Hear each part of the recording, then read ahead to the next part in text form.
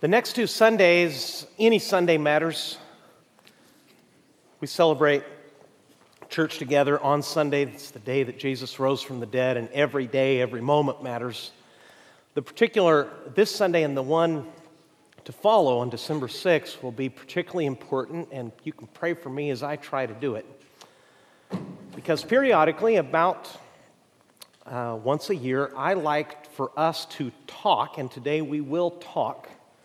This won't be entirely a monologue, so prepare to think a little bit about some questions I'm going to ask you.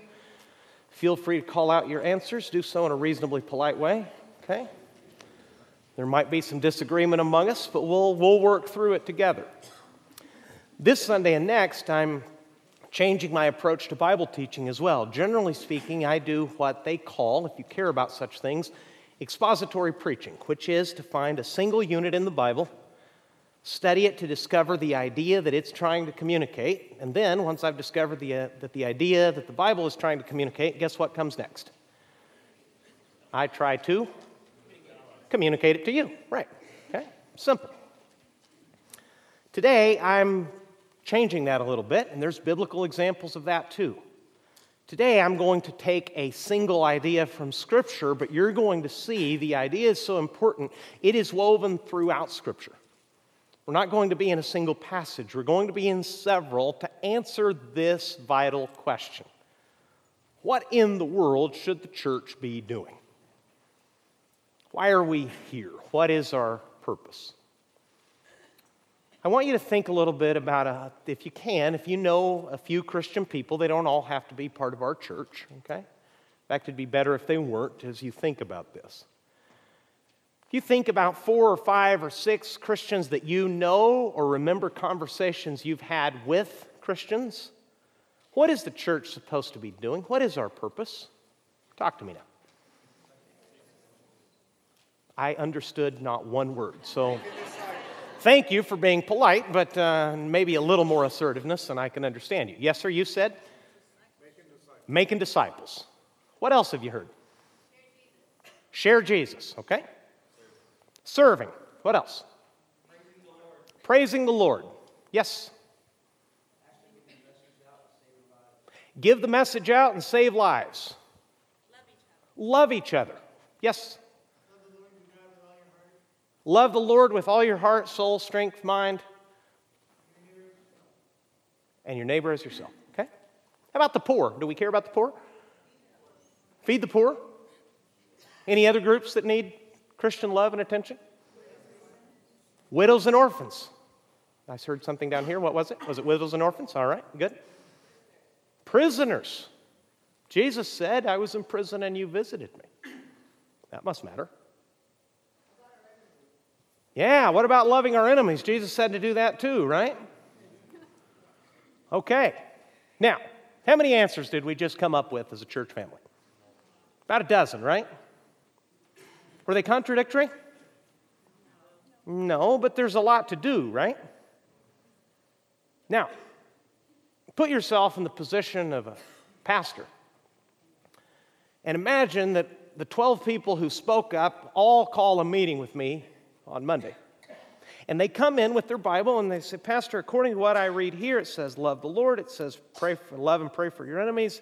It says to care for widows and orphans. It says to share the message and the life of Jesus so that others may be saved. It says to praise God. And this is one meeting after another.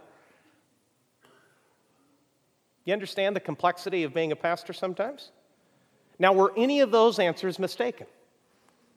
No. In fact, many of them, if not all of them, had a Bible verse to support them, right? It's complex. In the average church, and I don't know if we're above average, okay? I'd say we're a healthy church and a growing church and a loving church, but in a normal church, let's use that word, people will read their Bible, their attention will be fastened to a particular thing, okay? Answers from the first service would include also to be salt and light, okay? To speak up for life, to raise children to follow Jesus, because if you think about it, we didn't even think about the Christian home and marriage. We're just talking about ourselves and the people outside the walls. There's a lot of different answers to one single question, which is, why is the church here? Now, what happens in a church? It gets pulled in about 18 different directions. All of them clamoring, with the Bible in every person, clamoring, Bible in hand. This is what we're supposed to be doing. And by the way, we didn't mention overseas either. We didn't mention missions.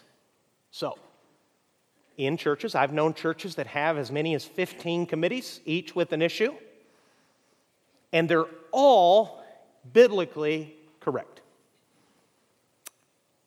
Today, I'd like to talk to you about what we're supposed to be doing because, believe it or not, with all of those completely correct scriptural answers, Jesus did us the great favor of telling us exactly what we're supposed to be doing before he left earth.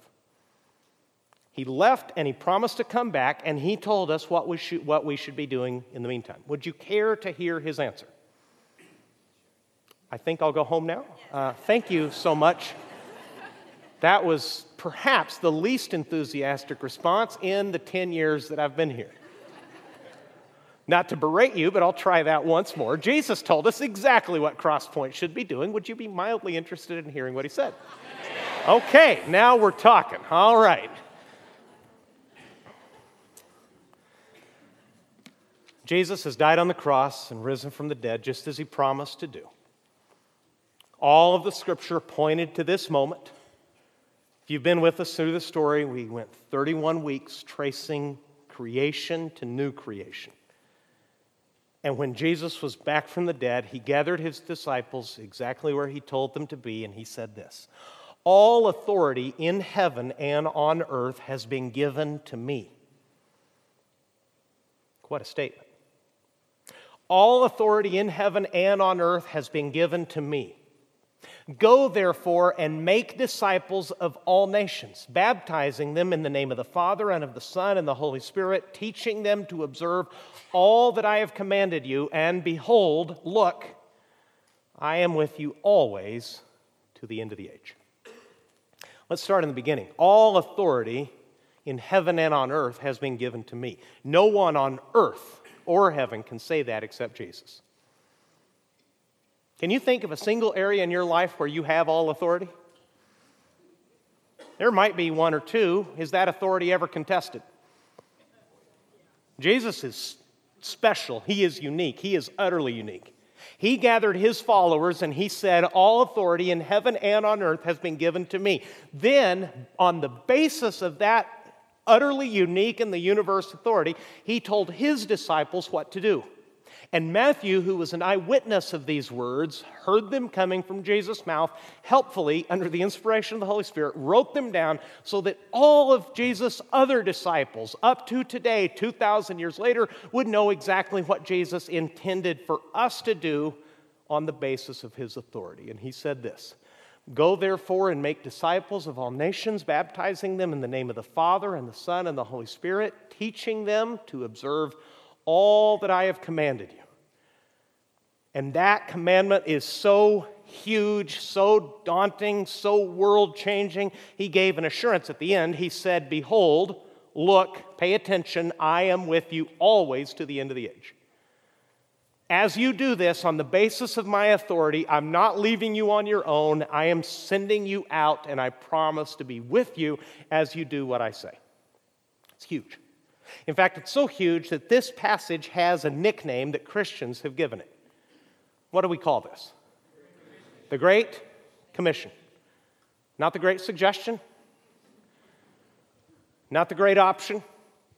The Great Commission. We have been commissioned to do something. This passage is so big, like I said, that it got a nickname. Sometimes we do this. My boys and I are football fans, and if you're a football fan, you'll know that some plays are so spectacular in a league full of spectacular athletes that certain plays get nicknames, like the Immaculate Reception, or the Drive, or in my beloved Dallas Cowboys, Roger Staubach threw a pass that is now known as the Hail Mary. Staubach was Catholic, and he hurled the football as far as he could, and somehow it stuck on Drew Pearson's hip, and that's how the Cowboys beat the Vikings. And I'm mentioning it because I haven't had much to cheer about in a long time as a Cowboys fan. But that play was so big, We know it and we named it. These instructions are so big that they have a nickname. This is what we're supposed to be doing. Now, what about all the other things? Jesus said some of the things that you mentioned. Here's the point. It all falls under. It all supports. It's all a part of. It's all a dimension of doing what he told us to do. I know that because the Bible was not written in our language. We have wonderfully accurate translations of it. But Matthew actually wrote this down in Greek. And if you'll indulge me for just a second, let me explain to you a very important grammatical point that is not immediately evident when we read it in English. In language, there are different kinds of communication. An imperative statement in grammar is a statement of command. For instance, you might say to your children, clean your room, and that's imperative. That's an imperative in grammar. It might be preceded by a different kind of statement, like this: your room is filthy. Now, is that a commandment? No. Any grammar geeks, you know what kind of statement that is? Your room is filthy is not imperative. It's an observation. It's a statement about reality, and that is called a what? Nope, an indicative. I don't know what you said, so don't take it personally if I said nope, because there was just a muddle of voices. Okay? An indicative statement is followed by an imperative statement. Johnny, your room is filthy. Indicative. Go clean it. Imperative. Now, why am I walking you through all that? For this simple point. The only, grammatically speaking, the only imperative in this paragraph are these words: make disciples. You say, well, wait a second. It says go. It says go and baptize and teach. Aren't those imperative too? Not in the grammar of Matthew's language. What Jesus said was make disciples, and all those other words are what we call participles. Now, don't get lost in these crazy terms. It sounds like this: going, make disciples, baptizing them, and teaching them. And Greek grammarians, and I am not one of them, will tell you that because those participles depend on that single commandment, they also have some flavor of an imperative. Because Jesus said to make those disciples where? Where is that supposed to happen? All nations. So you can't make disciples of all nations unless you do what?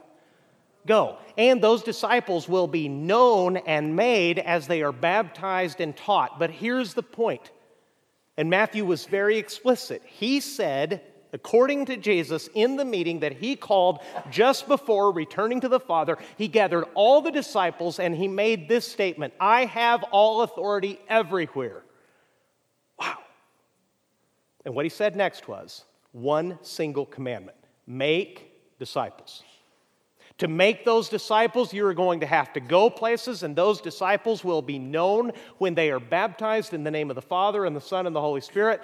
And it is also your job to teach those disciples, but those things all fall under the heading of this single instruction: make disciples.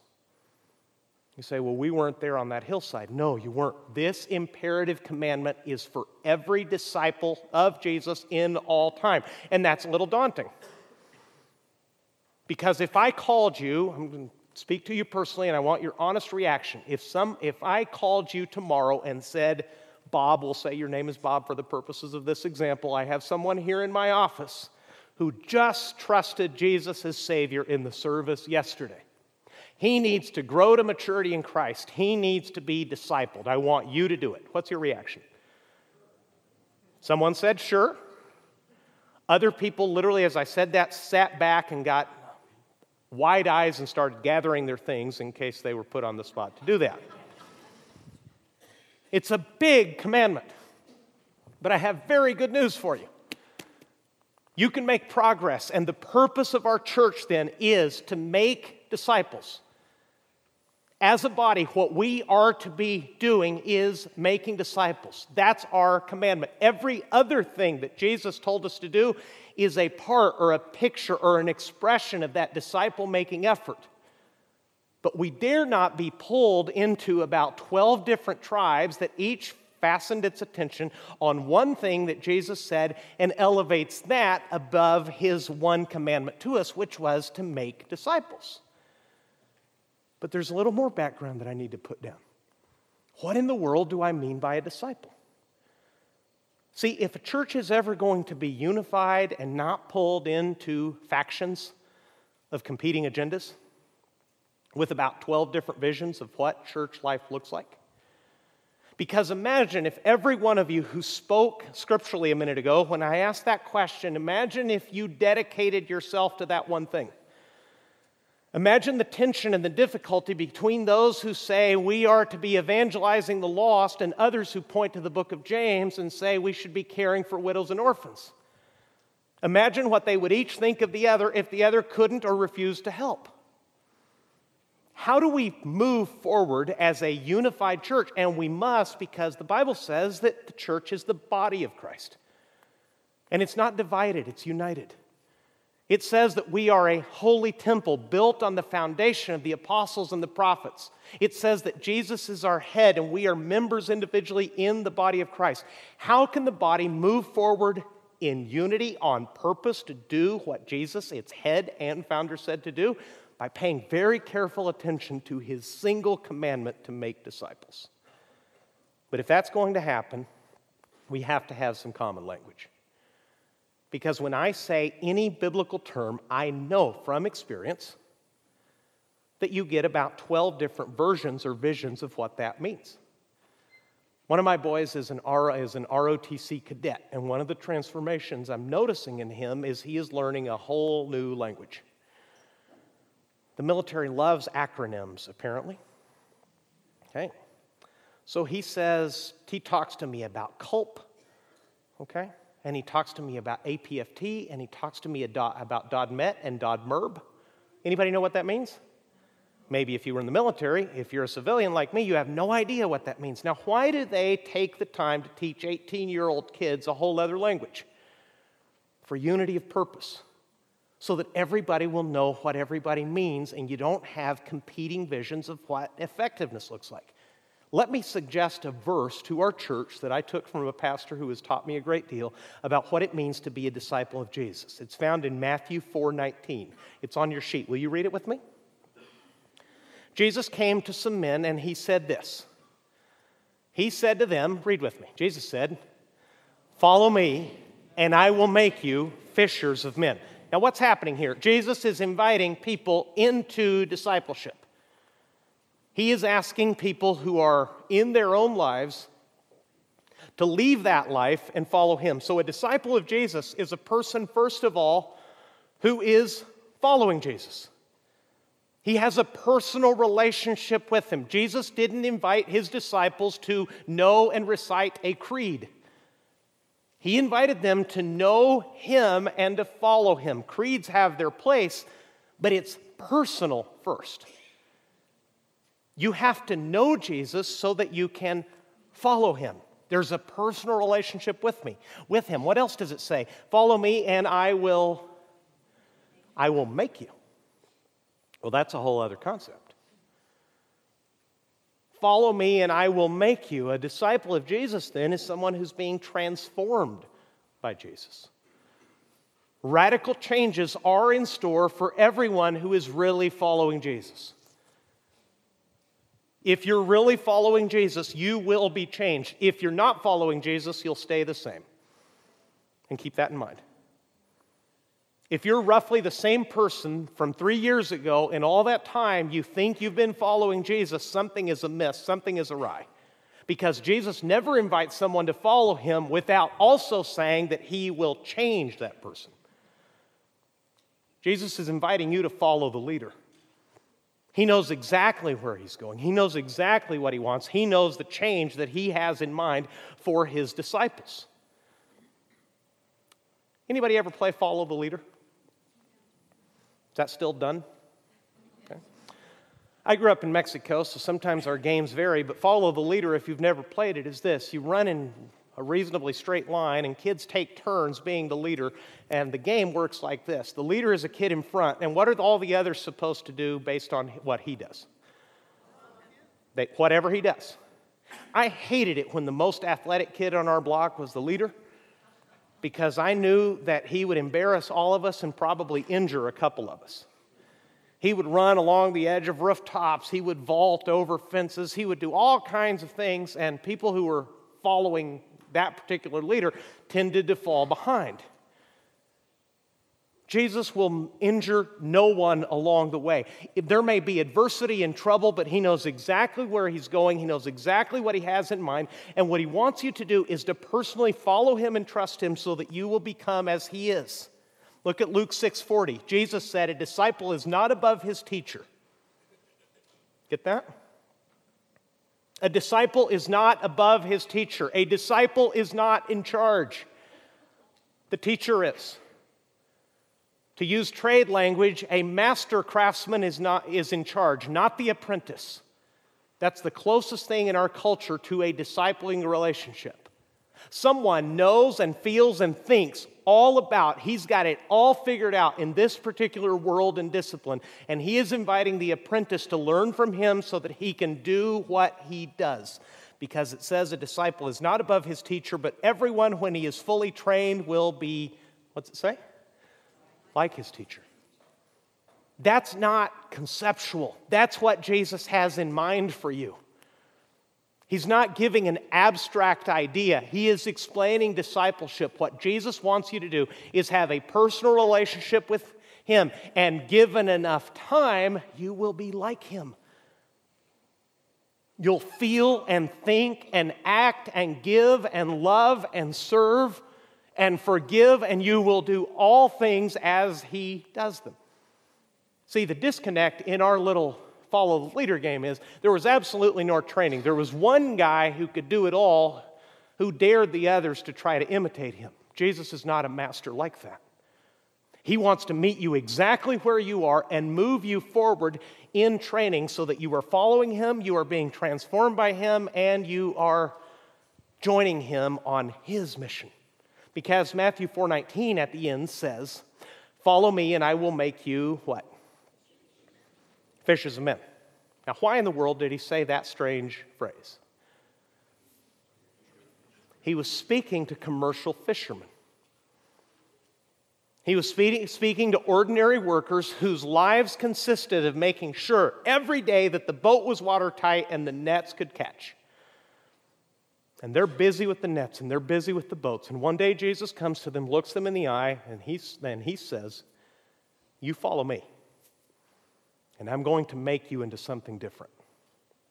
Your life is not going to be about boats and nets anymore. You're going to be involved in the lives of people." Now, Jesus may not ever put you, as he did the disciples, into full-time vocational ministry. But he wants to personally call and transform every one of his disciples and change your vision and your mission in life. You may have the same job and the same career, but if you're really following Jesus in that place and with the resources you gain from it and all the experiences that he pours into you in your place of employment, you will join him on his mission. The health, the growth, the transformation you've seen in our church boils down to one thing. More and more people have stopped following their own agenda, paid more attention to Jesus, and with what they have and what he has given them, according to their best understanding and their best ability to obey at that moment, they've joined Jesus on his mission. And the blessing and the growth and everything you see around you is the result of people listening to Jesus rather than going off on their own thing and inviting Jesus to follow them. You ever invited Jesus to follow you? I have. I've had many bright ideas and charged off with all of my considerable intelligence through the front door saying, "Jesus, I've figured it out. Come with me." And he promised to be with me, but he never said that he would support my ideals and my goals. He said he would love me and he would be faithful to me. He said he would forgive me. But make no mistake, the master's in charge, not the disciple. A disciple is not above his teacher, but here's an amazing promise. Everyone, when he is fully trained, will be like his teacher. Paul understood that. That's why he said in Colossians 1:28, "We proclaim him." We're not talking about ourselves. We're not talking about our old religion. We're not espousing our own ideas. We proclaim Him, warning and teaching everyone with all wisdom so that we may present everyone, big word, mature in Christ. We don't speak about ourselves. We broadcast, we message Him. And we speak to everyone in every way so that at the end of that process, the disciples that we come into contact with will be mature. They will be like Christ. That's mission. Now that may seem very daunting to you, but let me simplify it using a visual that I've explained 2 other times. You won't find this picture anywhere in the Bible, but this is a picture that explains a biblical concept. We call it the family table. I invite you through that to look at Crosspoint as people sitting around a family table. This is how we measure progress. At a family table, there are people at various spiritual stages in life. There are people, first of all, who are dead. Ephesians 2:1 says, you were dead in your trespasses and sins. Someone who is spiritually dead is invited into the family of God, but he is unresponsive because dead people cannot respond. They are not capable of life on their own. They are not capable of effecting their own rescue. And if you've been following Jesus for some time, I'm sure you still remember when you were spiritually dead. You were indifferent to Jesus. Maybe you didn't even believe that He existed. But then through a whole bunch of influences probably that Jesus brought into your life, at a certain point you knew 2 things. You knew you had sinned and you knew that He was the Savior. And you trusted Him and you asked Him to forgive your sins and save you, and He did. And I remember that moment for me. I felt literally as if an enormous burden had been lifted off my little shoulders.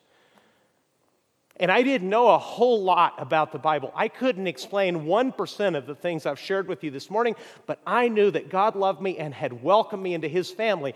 When people are born again, as Jesus said in John chapter 3, they become, what do we call people right after they're born? Trouble as well, yes, that's true. But what do we call them?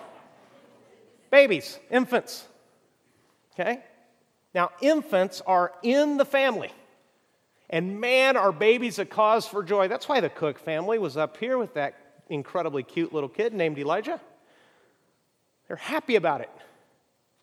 But one thing I know for sure about babies, they are dependent. They need nurture. They need care. They need the rest of the family to pay attention to them and help them grow. 1 Peter chapter 2, verse 2 says, like newborn infants long for the pure spiritual milk, that by it you may grow up into salvation. Hebrews 5:12 says it in a more confrontational way, to chide people who should have been growing. Listen to this. In fact, though by this time you ought to be teachers, you need someone to teach you the elementary truths of God's Word all over again. You need milk, not solid food. Ouch. Now, where does every Christian start? Right here, at the baby stage.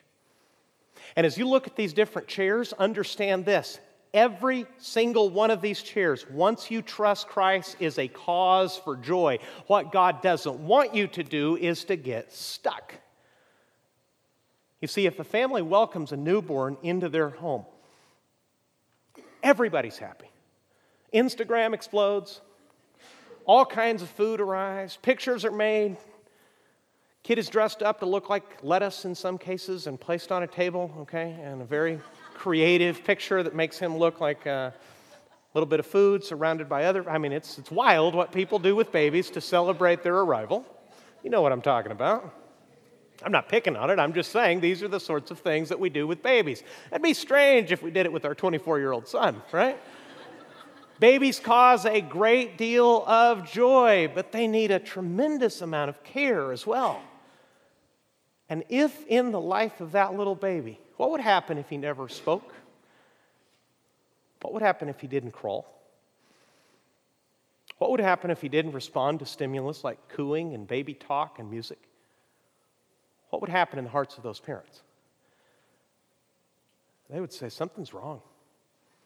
We need to go to the doctor. He's not progressing. He's not hitting his milestones. Here's the trouble, church. Too many people in God's family are content to know Jesus and remain right there. There is great joy in knowing Jesus. There is no shame in any of these chairs. They all matter. They're all designed by God, but God doesn't want you to stay there. If infants are cared for, they turn into what? Children. And the characteristic of a child is that he is self-centered. He wants it his way. A church family filled with children is an exhausting church because every child wants his way. And children say things like this. This was quoted to me from a friend a few years ago who was visiting another church, and this is one of the comment cards they got back. I'll clean it up because it's X-rated. They said, if you put the garlic bagels next to the plane one more cuss word time, I'm leaving this church. Yeah. Anger and threats and cursing over the placement of bagels. Spiritual child. Because a child says, I want the blue plate. He always gets the blue plate. It's my turn to have the blue plate. I won't eat without the blue plate. And the poor mother says, why didn't I buy 2 blue plates? Right?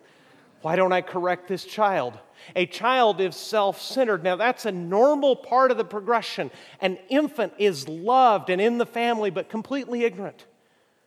They don't know yet all about God. They don't know the Father's love. They don't know how or where or when to read the Bible. As a child begins to grow, he grows a great deal, and he is self-centered, and he has what someone has called erratic confidence. Which means one of two things. The ice cream fell on the floor and the world is over. You know what I'm talking about?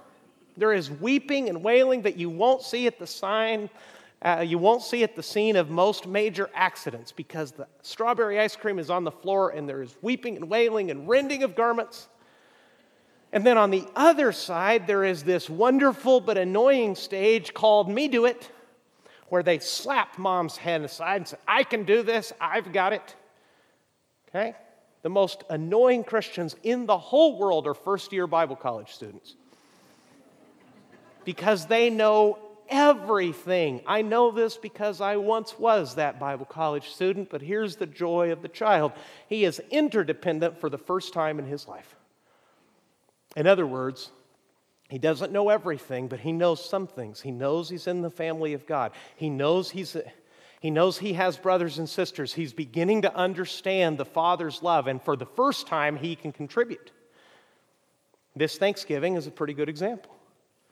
Wives' families invited their very small children to help in some way. You can have a 5-year-old set the table, at least with the cheap stuff. You wouldn't want to put a 5-year-old in charge of deep frying the turkey, though, would you? But they can help. They can put out the napkins. They can clear their table. They can take out the trash as long as it's not bigger than they are. They can help. If you are a spiritual child, that's a great chair to be in. And understand that you'll think that it's all about you. And your confidence in God and the church will oscillate wildly. But for the first time in your life, you can help and contribute within the family. Hebrews 5:11 says, we have a great deal to say about this, and it's difficult to explain since you have become too lazy to understand. Although by this time you ought to be teachers, you need someone to teach you the basic principles of God's Word again. You need milk, not solid food. Now, everyone who lives on milk is inexperienced with the message about righteousness because he is an infant. But solid food is for the mature, for those whose senses have been trained to distinguish between good and evil. In 1 Thessalonians 2, Paul says that to those new believers, he was like a nursing mother and also a loving father. He says, you know that we dealt with each of you as a father deals with his own children, encouraging, comforting, and urging you to live lives worthy of God who calls you into his kingdom and glory. They were in God's family. There was no doubt about it. They were saved, but they needed instruction, they needed encouragement, they needed growth. Next stage, children become young adults, adolescents, and then young adults. This is a beautiful chair because for the first time in their life, they start setting aside that selfishness, and a young adult, for the first time in his life, is focused on others. They want to know what the Father wants. They want to know what their purpose is. If you're 18, 19, 20, the central question in your life is, why am I here? What is my life going to amount to? What kind of education or training do I need to get so that I can make a difference? Every person was born to that, both on earth and in spiritual matters. But young adults are vulnerable to pride and discouragement. A young professional in his first job, unless he is especially gifted with humility, will make a difference, start contributing, and then, like that first-year Bible college student, think they've got it all figured out and be filled with pride. So that the boss is an idiot. And they've figured it out. They're also prone to discouragement. So a person working in an office for a first time with clients may be genuinely shocked to find that clients are unreasonable. And that young employee can pour their life into a project, and the client sends it right back and says it stinks and I want 18 changes. So we oscillate between pride that I can figure all this out to the discouragement of knowing that people are a little bit mean. In church life, it means that Christians in this stage are often idealistic or naive about life and the family. And when they find out that the pastor sins too, a lot of them can't handle it. And sometimes, let me give you a very practical application. Sometimes people leave church altogether and get discouraged and pull back everything that they're starting to contribute at the exact moment when they were starting to understand the Father's purpose, and they could have begun to walk into their greatest significance on earth or in heaven. But someone will discourage them, someone will sin against them, and they'll say something like this: well, if that's what Christians are like, who needs them? And they will say that that is spiritual wisdom and discernment, and it's not. It's just young adult discouragement about what real life is actually like. It's a beautiful stage, it's a beautiful chair, but everyone has its problems. 1 John 2:14 speaks about young adults. John wrote, "I write to you, young men, because you are strong and the word of God lives in you and you have overcome the evil one." That's quite a statement of spiritual maturity. You are strong, the word of God lives in you, and you have overcome the evil one. In other words, a young adult is someone who is self-directed to God's word. They need to be fed and taught and trained, but they're self-feeders too, and they're seeking out God, and they're doing battle with evil, and they're winning because they know the Father. It's a beautiful chair. Young adults, given enough time and God's grace and purpose in their life, eventually become what? Parents. Spiritual parents. Paul referred to himself as a spiritual parent to the Corinthians, for instance. He said to Timothy, "You therefore, my son, be strong in the grace that is in Christ Jesus. The things you have heard from me in the presence of many witnesses, entrust these to faithful men who will be able to teach others also." What's he talking about? Paul's writing that from a jail cell, knowing that he is about to be killed, and he's saying, "Timothy, it's your turn. You're not a young man anymore. You have to step up as a dad, and you have to take the message that I gave you, and you have to give it to other people who will give it still to others." A parent is a disciple who makes disciples who makes disciples. And the single difference between the young spiritual adult, and has nothing to do with chronological age, and the spiritual parent is whether they are reproducing themselves and what God has taught them in the lives of other people. If you think you're a spiritual parent, and you might be, there's only one question to answer. If you're a parent, please introduce me to your kids. What difference has the Father's love and the Father's training and gifting, what difference has that made in your life? Show it to me in the lives of others. Those are parents. Now, let me ask you a couple more questions before I conclude. If I could have the table again. At what point do you think belief in Jesus comes in? This is a spiritual progression. Where does belief in Jesus as Savior come in? That's the difference between what? Death and life. What about Christian baptism?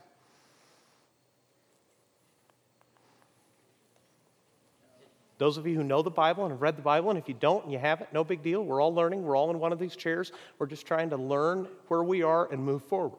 Where does baptism come in at this table? There was a lot of mumbling, but no bold answering. Could I have a bold answer? Pretty quick, right? If we read the book of Acts, it says in Acts 2, they believed and they were baptized. See, some people misunderstand baptism. They think when I'm a young adult or I'm a parent, then when I'm fully mature, then I'll be able to live up to my baptism. No, baptism is a first childlike step of obedience to Jesus. If you know that Jesus is your Savior, if you have that assurance, you're a candidate to baptism. And if you haven't been baptized, please do so. Let us know on the card that you haven't taken that step. It's a huge step around the table. Now, what about this? What about serving? What about serving God, serving others, inside the church and outside the church? Where should that happen? It can happen as soon as someone is a child, right? You just wouldn't want to put them in charge of the whole thing. We have really mature, gifted, young high school kids who help in children's ministry. They're screened and trained just like everybody else. They're given responsibilities according to their age and maturity and biblical understanding. If you're not serving, if you've been following Jesus for a long time and you're not serving, something has been misunderstood. Something is missing. What about the big, hot topic in a lot of churches? Not ours. You're a generous, open-handed, open-hearted bunch. What about the topic of financial giving? Where do you think that gets serious at the table? Can children give? Do they do so on a committed basis? No. When a child feels especially content and well taken care of, they might, in a moment of generosity, share. Right? But they have to be taught. Young adults are much better givers, but they're worried that there won't be enough for them. You know who gives and gives and gives and gives and gives? Parents. Here's the difference. It's a mark of maturity to give on a basis of commitment rather than convenience. An infant doesn't know he should. A child will do so only when he is emotionally moved or it's convenient or safe. A young adult is learning to give, but a parent says, it doesn't matter how I feel. It doesn't matter how tired I am. They step forward and help take care of the rest of the family. If your financial giving is erratic, that says something about the chair. And there's joy in every one of them, but God doesn't want you to stay where you are. Parents. They're responsible for the rest of the table. Are they perfect? Nope. What do parents need? Talk to me, parents. They need peers. Absolutely. They need encouragement that it gets better. So a mom of a 2-year-old and a 3-year-old may lean on a mom of a 13 and a 15-year-old to say, he's driving me crazy. Is this normal? Sometimes I feel like I hate my little children. Is that okay? Well, yes, as long as you don't act on it. Yes, it's a normal part of the experience. I haven't slept well in about 18 months. Is that normal? Yes, it is, because you're caring for infants. Parents need rest. Parents need encouragement. They need hope. No one at any point in this chair, in any of these chairs, is done. When does this discipleship process end? When Jesus finally brings you home and glorifies you. Here's the point, church. If we're going to be serious about doing what Jesus wants, we're going to have a common understanding that the business of Crosspoint is making disciples. We'll have to understand what we mean by that. That a disciple is someone who knows Jesus for himself, is becoming more and more like him, and more is joining Jesus on his mission. And perhaps most importantly and practically for you today is to find yourself somewhere on that table. There is joy and your Father loves you at every stage. If you're spiritually dead, in other words, if this makes little sense to you and you're not sure that you need Jesus as a Savior, let me tell you plainly, you do, and He loves you. And the good news is for you, and you need to be born again and join others at the table. There is no tragedy, there is no trouble at any of these chairs once you're in the family of God. God loves you exactly where you are. He just doesn't want you to stay there. Can we pray together? If you know the Lord and you know how to pray, could you take a moment and ask Him which chair you're in?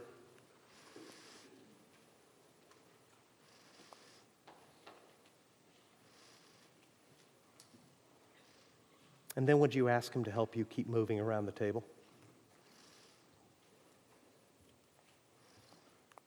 The hope of the world is doing what Jesus told us to do.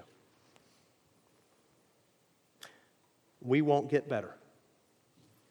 The world won't be saved if we follow our own ideas. The hope of the world, the hope of heaven, is doing exactly what Jesus told us to do. Beginning with people who don't know him, who don't care about him, who have never heard of him, giving them the good news so that they come into God's family, and then staying with them so that they move all the way around the table and they become spiritual parents. That's what Jesus told us to do. The church in Mexico I was just in is now pastored by three young men who were once babies in the church nursery. It's a beautiful thing. They went from not knowing the Lord to shepherding, caring, and preaching to people who once changed their diapers. It's a beautiful picture of maturity and growth. And you may never be a pastor. Very few of you ever will be.